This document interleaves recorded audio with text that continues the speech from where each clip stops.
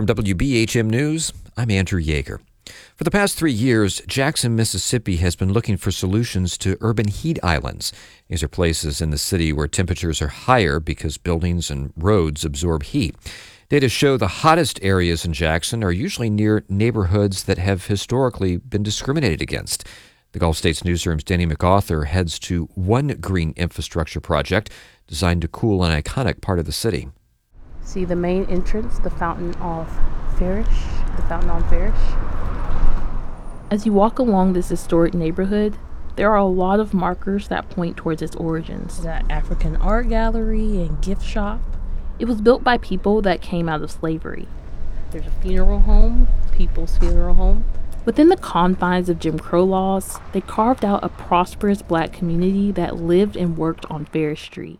But there's a direct link between that early segregation and practices like redlining to problems this neighborhood is dealing with today. It's much hotter than some other neighborhoods in the region. It's a heat island. Hey, nice to meet you. Farish Street community members, business owners, climate activists, and architects have been meeting to address this with the city's urban planning department. Hello, everyone. Including Alex Lawson, who is the chair for the Jackson Redevelopment Authority. But before I get to that, I do want to, like I said, take a quick step back. Have I showed this group this map before? This group of about 20 looks at a map that illustrates the areas of the United States that have more economic mobility, aka people's chances of improving their economic status. Most of the Gulf South, including Mississippi, is colored red. That means there's a lower chance of getting out of poverty here. You can sum up most of my life with this map. My goal, my solitary objective is to change this map. In Jackson, if you look at that economic mobility data next to the city's heat index, it becomes clear pretty fast that most of the places in town that get the hottest are also the poorest. And this is what people are flocking from Jackson from. This is what they are fleeing. As climate change intensifies, marginalized communities like Farish Street often don't have the resources to adjust. But that could change here soon. 2C Mississippi, a climate advocacy group, got federal funding to plant trees and shrubbery on Farish Street. It's not just for making the neighborhood look pretty. It helps reduce temperatures in cities by providing shade, deflecting sun radiation, and releasing moisture. Frank Figures, a veteran civil rights advocate in Jackson, sees the project as a small part of a big picture strategy of improving the lives of people on Farish Street.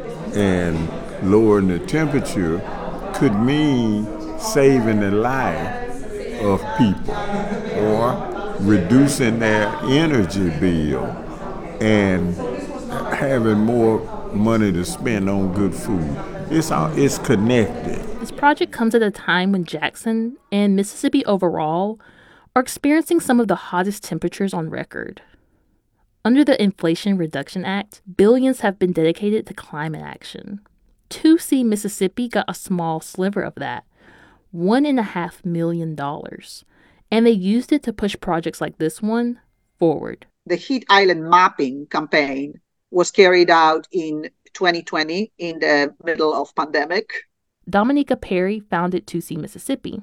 She says they partnered with the city of Jackson to collect this data, and then started hosting community meetings to design a green space to hopefully help lower the temperature in the Farish Street district. But the process has had its hiccups. Today's meeting was supposed to be the one where they approved a final design. But recently, the city said the land from one of those parcels is actually going to a group of businesses who want to set up shop on Farish Street. So the group has to go back to the drawing board. And people are upset. I prefer the original. I'm going on record saying I really like it the way it was, not the way it changed. Still, Perry says it is important to get the support of Farish Street community members since it's their project. And so during the meeting, folks hash it out again and decide on a different plan. Once they hope will still meet the requirements for the federal funds and keep them on schedule. They're supposed to get funding at the beginning of 2024, so they can start clearing land and planting in the fall. Dorothy Davis is the president of a community group that represents those who can't make it to the meetings. Even with the changes, Davis is hopeful about what the plan could mean for Farish Street. She's grown up here, and she sees this project and all the efforts to revitalize Farish Street as bringing back its historic legacy. I guess it means me going back to my childhood. because you lived, worked, eat, worship, and died all on Farish Street, because we even have 2 funeral homes on Farish Street. So it was from beginning to ending. She wants this project to be a blueprint for what other cities can do to help their own marginalized communities. For the Gulf States Newsroom, I'm Danny MacArthur. The Gulf States Newsroom is a partnership among public radio stations in Alabama, Mississippi, and Louisiana.